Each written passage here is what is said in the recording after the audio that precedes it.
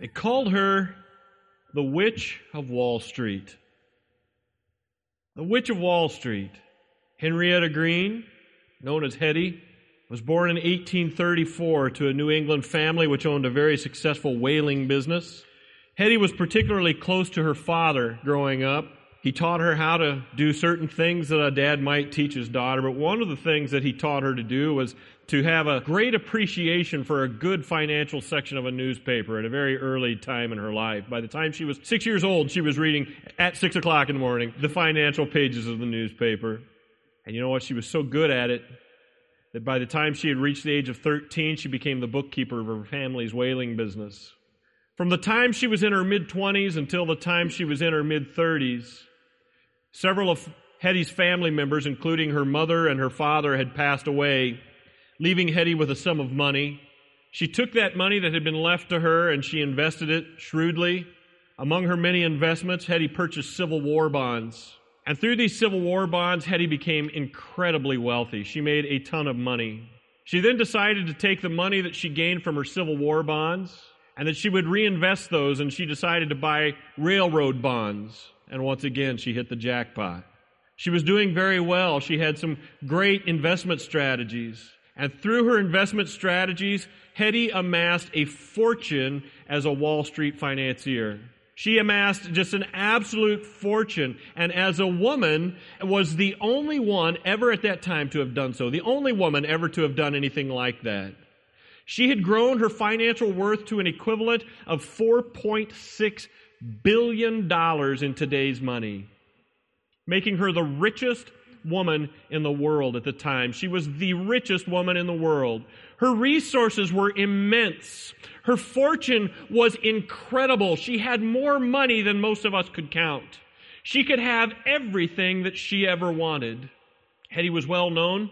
In fact, she was so well known that she actually made it into the Guinness Book of World Records. But her notoriety that got her into the Guinness Book of World Records may not be what you had expected. She didn't make it into the Guinness Book for her incredible riches. And if you look under the entry of World's Shrewdest Investor, you won't see Hetty's picture. You won't find her under the heading that says World's Greatest Philanthropist. Hers is a very, very interesting entry in the World Book. It's under the heading World's Most Miserly Person. The extent of her miserliness is astonishing. It's reported that she one time stayed up an entire night searching her carriage high and low for a postage stamp that she had lost that was worth 2 cents. Other reports tell us that she would never use hot water because she didn't want to spend the money that it would take to heat it. For that same reason, I'm told that Hetty would eat only cold oatmeal because she didn't want to pay for the heat to warm it up. She's said to have kept broken biscuits in her handbag so that if she ever got hungry, she wouldn't need to spend money at a restaurant. She could just eat her broken biscuits out of her handbag. She rarely ever washed her hands, and she would only wash the hems of her dresses because those were the things that got dirtiest.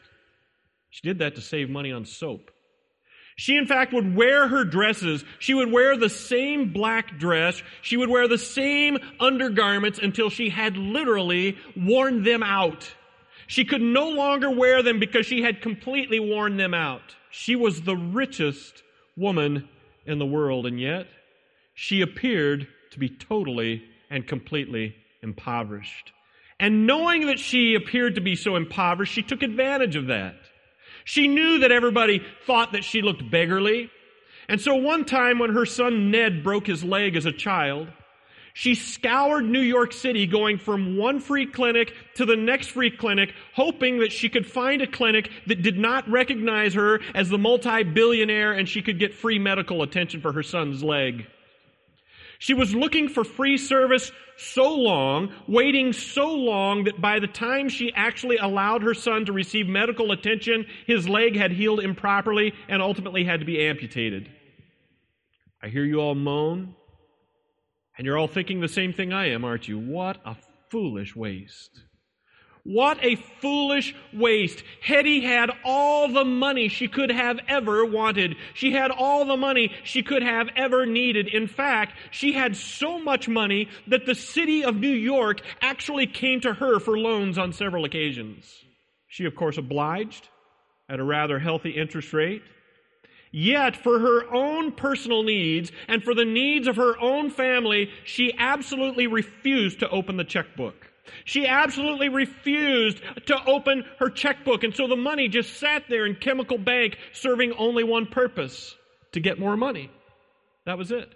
That's why she had money, so that she could use it to get more money. As you have seen, all of her wealth was completely useless, wasn't it? That kind of wealth is completely useless when it comes to life and practical matters, because she would not write the check to spend her resources. She would not write a check to spend the money that she had saved all of these years. As a general rule, I don't think I have a problem with that. If you're like me, you go to work so that you can have resources available to you, and then as soon as you get home, you spend them, don't you? Actually, as I was digging around, I found that the Financial Industry Regulatory Authority, known as FINRA, they report that 60% of Americans spend as much or more than they make every single year. But not Hetty. When we first began our study of the book of Ephesians, I told you all that the book is split into two sections. You will remember that. The first 3 chapters teach us positional truth. The first 3 chapters tell us who we are in Christ, and then the last 3 chapters teach us practical truth. The first 3 chapters have told us some of the most amazing things. They've told us of the amazing resource that's available to us in Christ. Do you remember that? They've taught us all of the things that we have in Christ. We've learned that in Christ we have already, in the past tense, we already have been blessed with every spiritual blessing. You have them all. You have every spiritual blessing in the heavenly places, the Bible teaches us in Ephesians. In Christ, the Bible teaches that God has chosen us out from the very beginning, and He has sealed us, and He has promised our salvation by giving us the down payment of the Holy Spirit. We already have that. In Christ, we learn that He has made us, who were once dead and insensitive to spiritual stimulus, alive, and He has bathed us in the incomparable riches of His grace and of His mercy. That's what we have in Jesus Christ. In Christ, He has adopted us and He has grafted us into the family of God so that we have absolutely unrestricted access. We have unfettered access right into the very presence of the Almighty God Himself. We can walk right into His presence freely with confidence in Christ. We cannot even begin to imagine, friends, the implications of the type of resource that we have in Christ. We can't imagine the riches that are at our fingertips. You can't begin to conceive of them. You have more than you could ever want. Sometimes I get a kick out of talking about all the things I would do if I ever won the lottery. Did any of you ever do that? I think it was October of last year that the Mega Millions was actually $1.6 billion. How many of you sat around and did what I did and said things like, well, I'll pay off my home, right? I'll pay off everybody else's home. I'd give millions of dollars to Root River Church. I would buy the biggest truck in the world. I would buy, right? I would buy the biggest truck in the world. I would quit my job, and I would buy an island in the South Pacific, and I would live there every January. But I have to confess to you, I've never done any of those things. And I suspect you haven't either, have you? Why not? Why haven't you done that? Well, I'm going to tell you why. Because I don't have $1.6 billion. Do you? I don't have the resource to write that kind of check. I cannot write a check for funds that are not in my checking account. I've tried that. And if you've ever tried that, you know what happens, right? You get that little envelope with the window on it in the mail, and you're a little bit embarrassed and you feel a little bit foolish. You explain to your wife how it happened. Now listen, as we approach the last half of the book of Ephesians, you are going to find out how you should spend your resource. You're going to find out in chapters 4 through 6 how you should spend your resource. Paul is telling us you should buy this and you should build that. You should go here. You should go there. And so I want to ask you, what is the difference between the believer who does buy those things with his resource and the believer who does not buy those things with his resource? Have you ever thought about that? Does a believer buy those things with his resource? Well, some do. Some of them do, some don't. And the difference is that the believer who buys those things knows how to write a check. And the rest of us are those who never wash their hands and spend their life eating cold oatmeal. Sounds funny, doesn't it? But that's really what it is. The difference between the believer who has everything and the believer who has nothing is the ability to write a check. It's the willingness to write a check. Listen to me. Spiritually speaking, the resource for you to do what you need to do spiritually is already in your bank account. The money is already there. You already have everything that you need. All of the resources for you to do what God wants you to do are in the bank, but some believers absolutely refuse to write the check. They absolutely refuse to spend the resource. As we come to our passage for today, which is the last portion of Ephesians chapter 3, and I believe this is one of the most important passages in all of the book of Ephesians, Paul is going to tell us how to write a check. That's what's going to happen here. If you don't know that you have money, you're not going to buy anything, are you? And so Paul has been telling us how much we have in Christ, because if you don't know that you have it, you're not going to buy anything. But at the same time, if you don't know what to buy, you'd be better off to not spend anything, wouldn't you? You have to know what you have, and then you have to know how to spend what you have. And so this is the way that it works in Paul's writings. If you don't know what to spend the money on, don't spend it.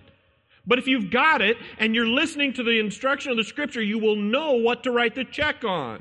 I believe that this is one of the most important things that a pastor can tell people. It is so important that pastors tell people, this is who you are in Christ. And based on that information, this is how you ought to live. That's the pastor's job, isn't it? This is who you are in Christ, and based on that, this is how you must live. And that's what's going on here in the book of Ephesians. Paul is saying your bank account is filled with all of these resources in chapters 1 through 3. He's saying here are the things that you should buy with those resources in chapters 4 through 6. Do you see it?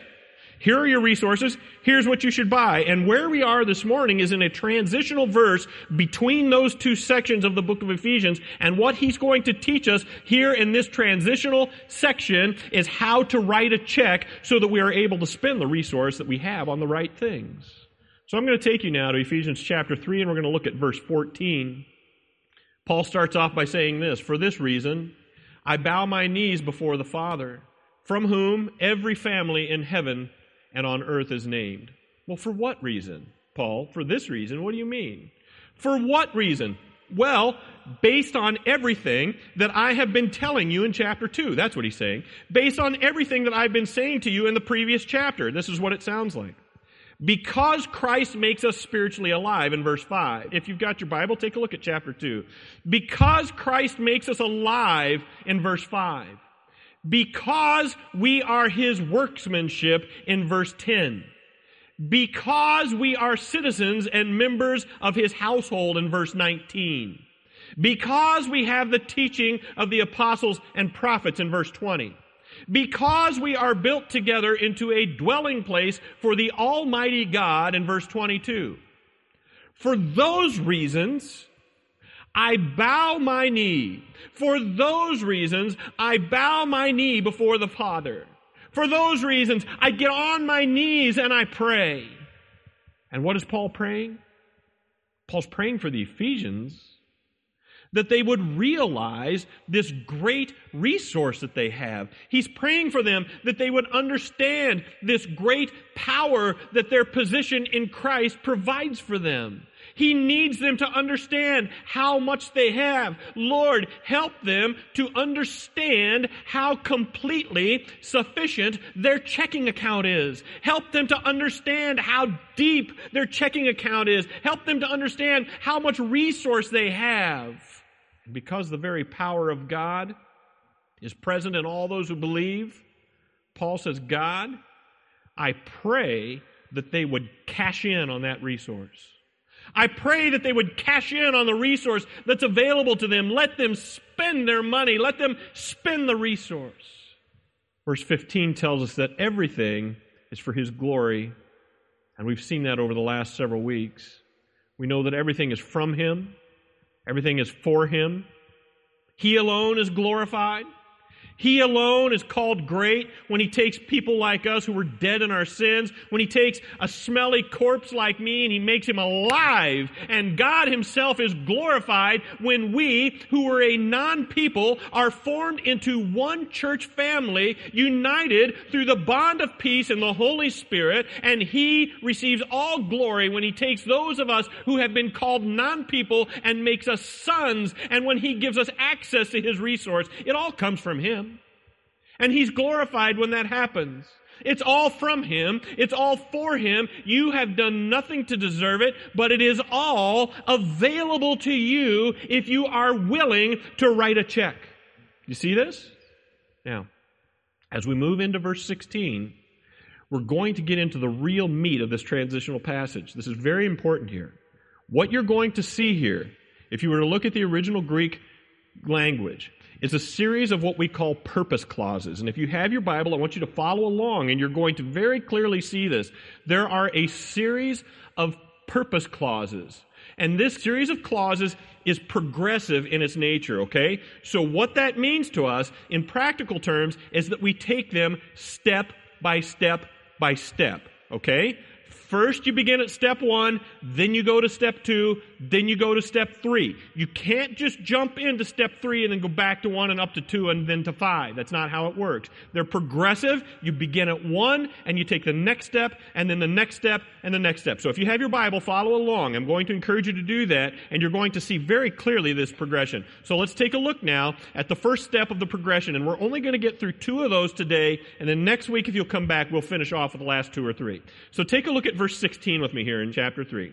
That according to the riches of His glory, He may grant you to be strengthened with power through His Spirit in your inner being. I want you to think about that for a minute. According to His riches, based on the extent of His riches, proportionately to that, He wants God to grant you strength with power through His Spirit in your what? In your inner being. He wants you to have this power in your inner being. As I was thinking about this, I thought of all of the many ways that we spend our time and we spend our resource and we spend our money attempting to care for and strengthen our outer being. I think of all of the time we spend trying to build the outer man. Arnold Schwarzenegger wrote that he trained twice a day, 6 days a week. He would spend up to 5 hours a day in a gym. That's not uncommon for professional athletes. Mike Tyson worked out 3 times a day. But even those of us who don't look like professional athletes, I'm not a professional athlete. Probably surprised to hear that. But did you know that even those of us who are not professional athletes spend a great deal of time caring for our outer man? I want you to think about that.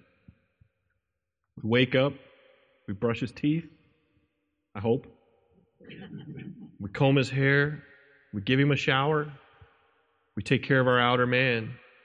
Sometimes we force him to exercise, some of us less than others. We feed him, some of us more than others. We bathe our outer man. Ladies, you put makeup on your outer man. I'm glad that you do. As a general rule, most of the things that we do are to take care of our outer man, aren't they? Think about that for a minute. We take good care of our outer man. And why? Well, because we want him to be stronger. We want him to be more attractive. We'll spend a lot of money on his hair, on his clothing, on his exercise. We want him to be healthy. But I love what the Apostle Paul writes to Timothy. 1 Timothy 4:7, he says, rather, train yourself to be godly. Listen, for physical training is of some value. Some versions say, physical training profiteth little. It's of little value, but godliness has value for all things, holding promise for both the present life and the life to come. Do you understand what he's saying here? He says, train yourselves to be godly because it holds value not only for the present life, but also for the life to come. Listen to me. Caring for the outer man is okay. It's fine if you do that. And there is some temporal benefit to that. There is some benefit to be gained from that. But listen, training and building your inner man is of far greater value than anything that you would ever do for your outer man. It produces not only the benefit while you're here on earth, but it also produces an eternal benefit, something that you can realize, something that you can lean on into eternity. Yet most of us don't spend even a fraction of the effort building our inner man as we do building our outer man.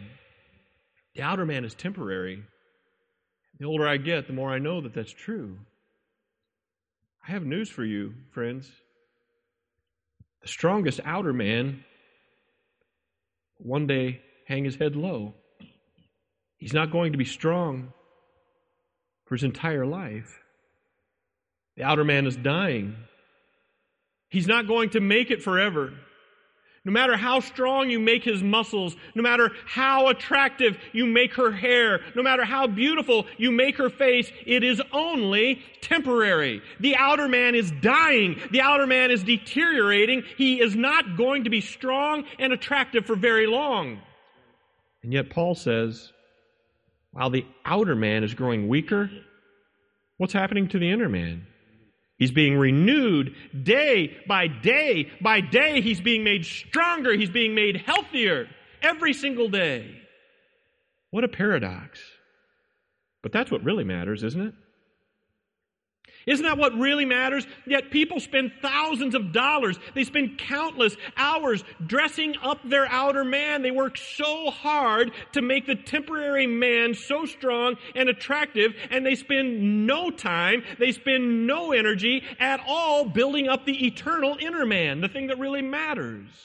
They don't invest in him. I've spoken to believers who can tell you how many hours a day they spend in the gym. I've spoken to believers who can tell you how many calories a day you should consume and what the fat content and everything else should be. I've found people believers who can tell me the right foods to consume and exactly what size portion I should have. They know exactly how much they weigh every single day, yet day by day they starve their outer man. He's dying. Their inner man, rather.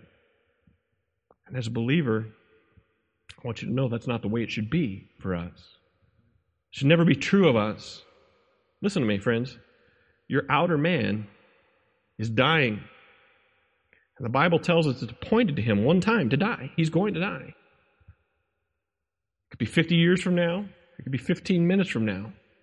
And I just want to ask you, are you ready to ride off into eternity on the back of your inner man, or is he too weak to carry you? Is he strong enough to take you into the arms of eternity? Have you built him up? Have you worked him out? Have you fed him properly? So how do we strengthen our inner man? How do we exercise him? How do we nourish him and build him up? Well, first of all, if you look at verse 16, Paul says our inner being is strengthened. How does it say? It says with power through his Spirit. That's the Holy Spirit. Now listen, for those of you who are believers, there is a great conflict that is always at war in your body. There's a battle that is constantly going on in your body. Your spirit and your sinful nature are fighting with each other constantly. Your spirit wants to do the things that please God. Your sinful nature wants to do the things that please you and satisfy your body, Galatians 5:17. But one verse earlier, in verse 16, Paul says, walk by the Spirit, speaking of the Holy Spirit, walk by the Spirit and you will not carry out the desires of your flesh. You will not carry out the desires of your sinful nature. Listen to me. Believers who do not strengthen their inner man struggle in the battle between their sinful nature and the things of the Spirit. I want you to know that it's possible to be a believer and to just limp around, struggling to carry your weight, struggling to overcome temptation and sinful desires of your body. It's possible to be a believer and do that. And it's especially true if you're not strengthening your inner man. I heard a man say one time, in a dogfight, I can always tell you which one's going to win. The one that I feed. Right? The one that is strong. And when you feed the inner man a steady diet of the Word of God, he will begin to seek the Spirit's will and the leading of the Holy Spirit in daily decisions of life. When you begin to study the Word of God and consume the Word of God, the Holy Spirit will lead you in your daily decisions. Did you know that? If you will just fill your mind with the Word of God, if you will just submit to His instruction, if you will just yield to the guiding of the Holy Spirit in your life, you're going to find that your inner man is being strengthened with power. He's going to be strong. It's an explosive power. So how do I live by the Holy Spirit in my life? How many of you are big golfers? How many of you know somebody who's a golfer? One thing that always cracks me up about golfers. Nobody's a golfer, right? I don't think I saw any hands. I want to get a 5-iron across the head. I always get a kick when I'm at work out of people who stand in the office, and they, you'll see them do this with their hands. They're working their grip out. Have you ever seen anybody do that? They'll just be standing there like this, and then the next thing you know, they begin a backswing, and you can see them trying to keep their left arm. You know what I'm talking? Have you ever seen anybody do that? I see it all the time. So these guys will stand there and they'll take an air swing playing golf in their minds. You'll see them take practice swings. Has anybody else ever seen anybody like that? Is it just me? It's just me. They're out there. But do you know why they do that? When I think about that, I was like, why in the world is this weirdo doing that? No, they're not weirdos, but do you know what makes them do that? It's because their minds are fixed on the things of golf. Their minds are fixed on it. Their minds are fixed on the things of golf, and you're going to find out that they're probably consumed with their golf games. They'll spend time going to the range nearly every day or as often as they can. They will spend tons of money buying new equipment. And every time they walk past a checkout counter and they see a magazine that says 5 tips guaranteed to drop 5 strokes from your game, they'll pick it up. You can count on it every time. Why? Because their minds are fixed on their golf game. Their minds are always looking for ways to make their golf game stronger. Now listen, that's what it is to live by the Spirit. I'm not saying you have to take spiritual practice golf swings in front of everybody and make them all think you're strange. But what I'm saying is it's to live a life where your mind is fixed on the things of the Holy Spirit. It's to spend your time thinking about the Holy Spirit. It's to spend your time reading the Word, and when you spend time praying that God will make it real and active in your life, you are filling your mind with the things of the Spirit. That's the way that it works.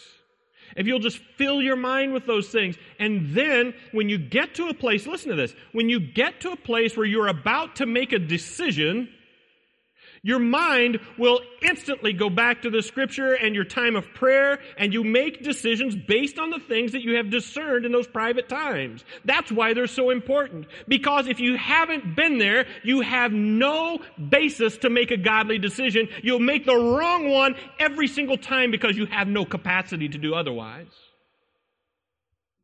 That's living by the Spirit. When you do that, your inner man is made strong. When you do that, He's been made able to protect you at moments of temptation. When you live a life characterized by that kind of leading of the Holy Spirit, sinful habits and behaviors are weeded out of your life. Those things are pulled out and you get rid of those, and then you are strengthened with power in your inner man. Your inner man is reinforced. That's what it is. It's reinforced with this explosive power.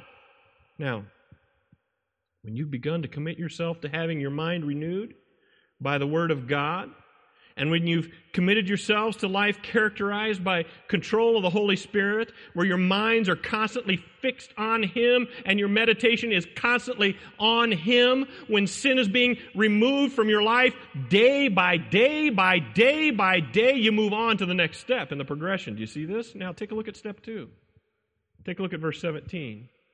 So he says this, be made strong with power in your inner man. Why? Now verse 17, so that Christ may dwell in your hearts through faith. You see? So that Christ may dwell in your hearts through faith. So wait a minute. So that Christ may dwell in your hearts. Wait a minute, Scott. You said this is progressive, right? Yes, it is. So verse 16 says, I'm strengthened by the Holy Spirit, doesn't it? Yes, it does. So do you mean that I have the Holy Spirit in verse 16 before Christ dwells in my heart through faith in verse 17? Is that what you're getting at? No, that's not it at all. Because we all know that's not true. You don't get the Holy Spirit before you're saved. Jesus Christ sends the Holy Spirit, right? Listen, let me help you understand that. The verb in verse 17, which is translated to dwell, is the Greek verb katoikeo. And this is what it is. It's a compound verb that is formed by taking the verb oikeo, which means to live, and putting in front of it the preposition kata, which is down. That's weird, hey? Katoikeo, so katoikeo then means to settle down in. It means to be at home in. It's to be where you belong. It's to just take residence and live there and be comfortable there. Do you see that? It's to settle right in. This last week, I was at a meeting for my company in the Dells for a few days. And while I was there, my company took really good care of me. They gave me a nice place to sleep. I had a shower, I had a refrigerator, I had a microwave, and I could have stayed there, and I could have been accommodated indefinitely. I could have been there and survived, but I was not at home there. Do you see this? I was not at home there. You see, my hanging items were on those weird little wooden hangers that you stick in that strange closet place. You know what I'm talking about? My folding clothes remained in my suitcase. I never took them out. My toiletries remained in my little green toiletry bag. Every night before I got in bed, I was in the habit of looking under my mattress just to make sure I didn't have any tiny little visitors. Every day I was checking that weird little closet area to make sure that there wasn't any stuff in there that made me uncomfortable. The things that feel like home to me, my family, my books, the pictures on the wall, all of those things were back in Milwaukee. I was present, I was accommodated, but I was not settled in. I felt out of place. I was a little bit on edge. I was a little bit uncomfortable. That's the intent here.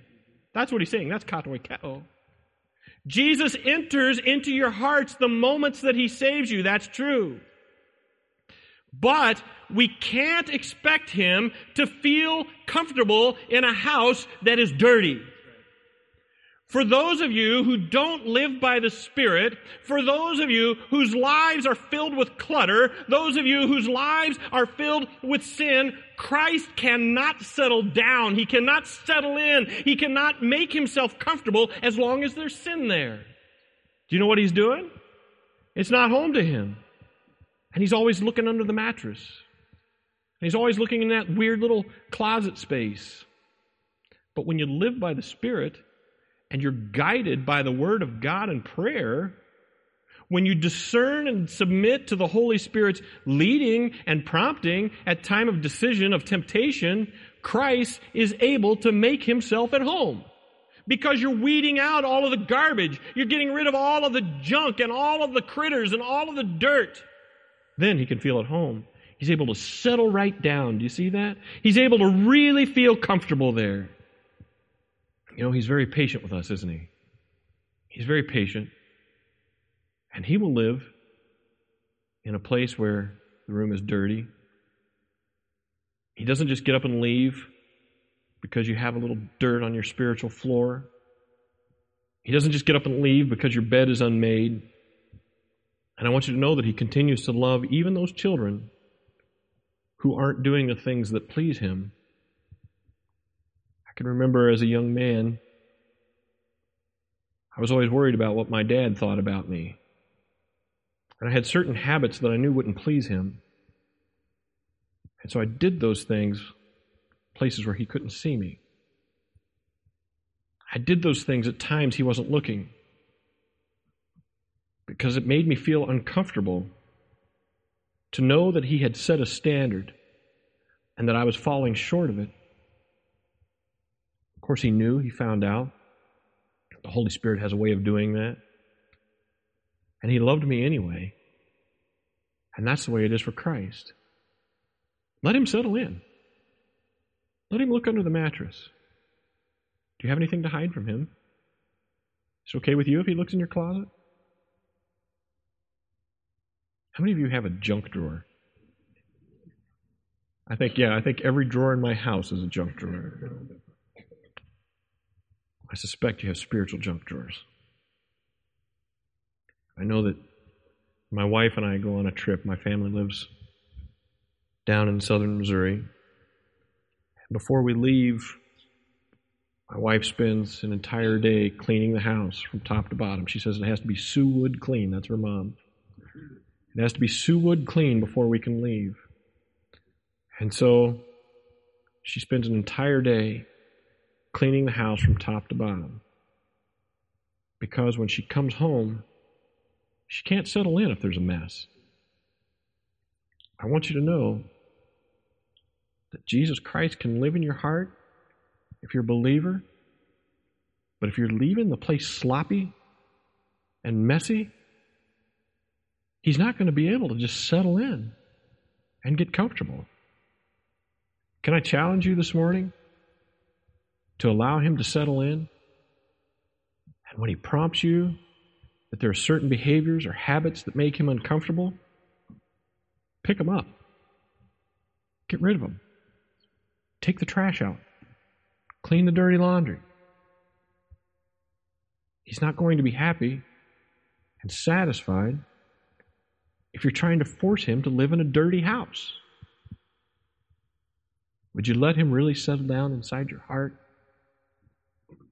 Would you build that inner man so that you can clean house for him, that your inner man is strong enough to provide him with a clean place to live? Are you able to do that? Are you willing to do that?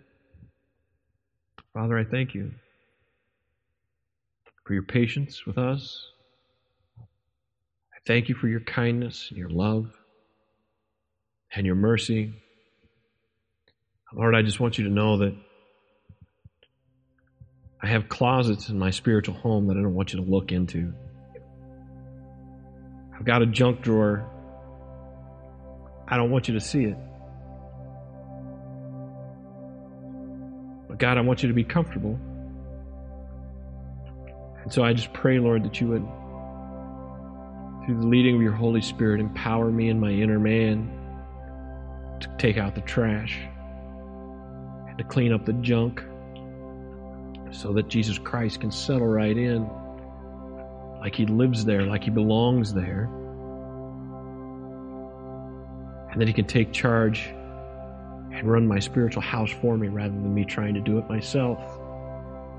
And Lord, for everyone in this building that has a spiritual junk drawer, I pray that you would empower them to clean up around their house.